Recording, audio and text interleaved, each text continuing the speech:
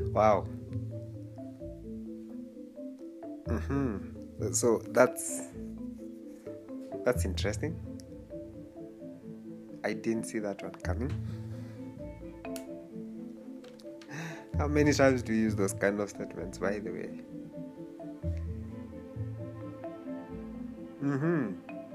So you went to visit a friend of yours, and while you guys were seated down, someone decided to say something that was really off the topic. You just seated there, you're like, I didn't see that one coming. Or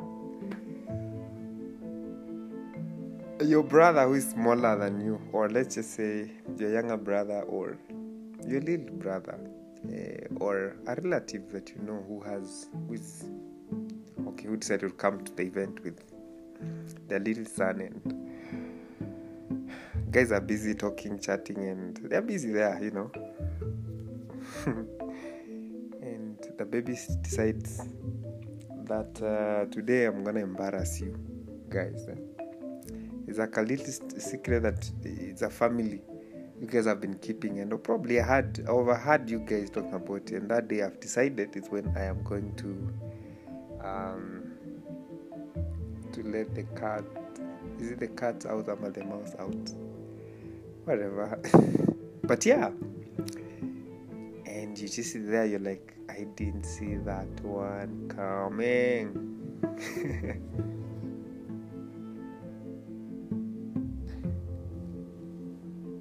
And there's so many other examples that you can give or you can think of where you've used that term that I didn't see that one coming. I was not aware. I was not intelligent enough to discern. I would have done something about it, because definitely if it's something that you are not prepared for, it catches you by default setting. You see, that scenario is probably the same way with our lives. Yeah. We are not sure. We plan, yes.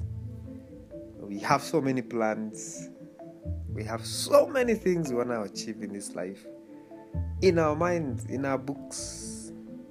And boom. Something comes over and overrides all the things you've been thinking about doing and achieving, and you are like, oof, I didn't see that one coming. So what does that teach us as human beings, friends, as people? Just to be prepared, just to be ready,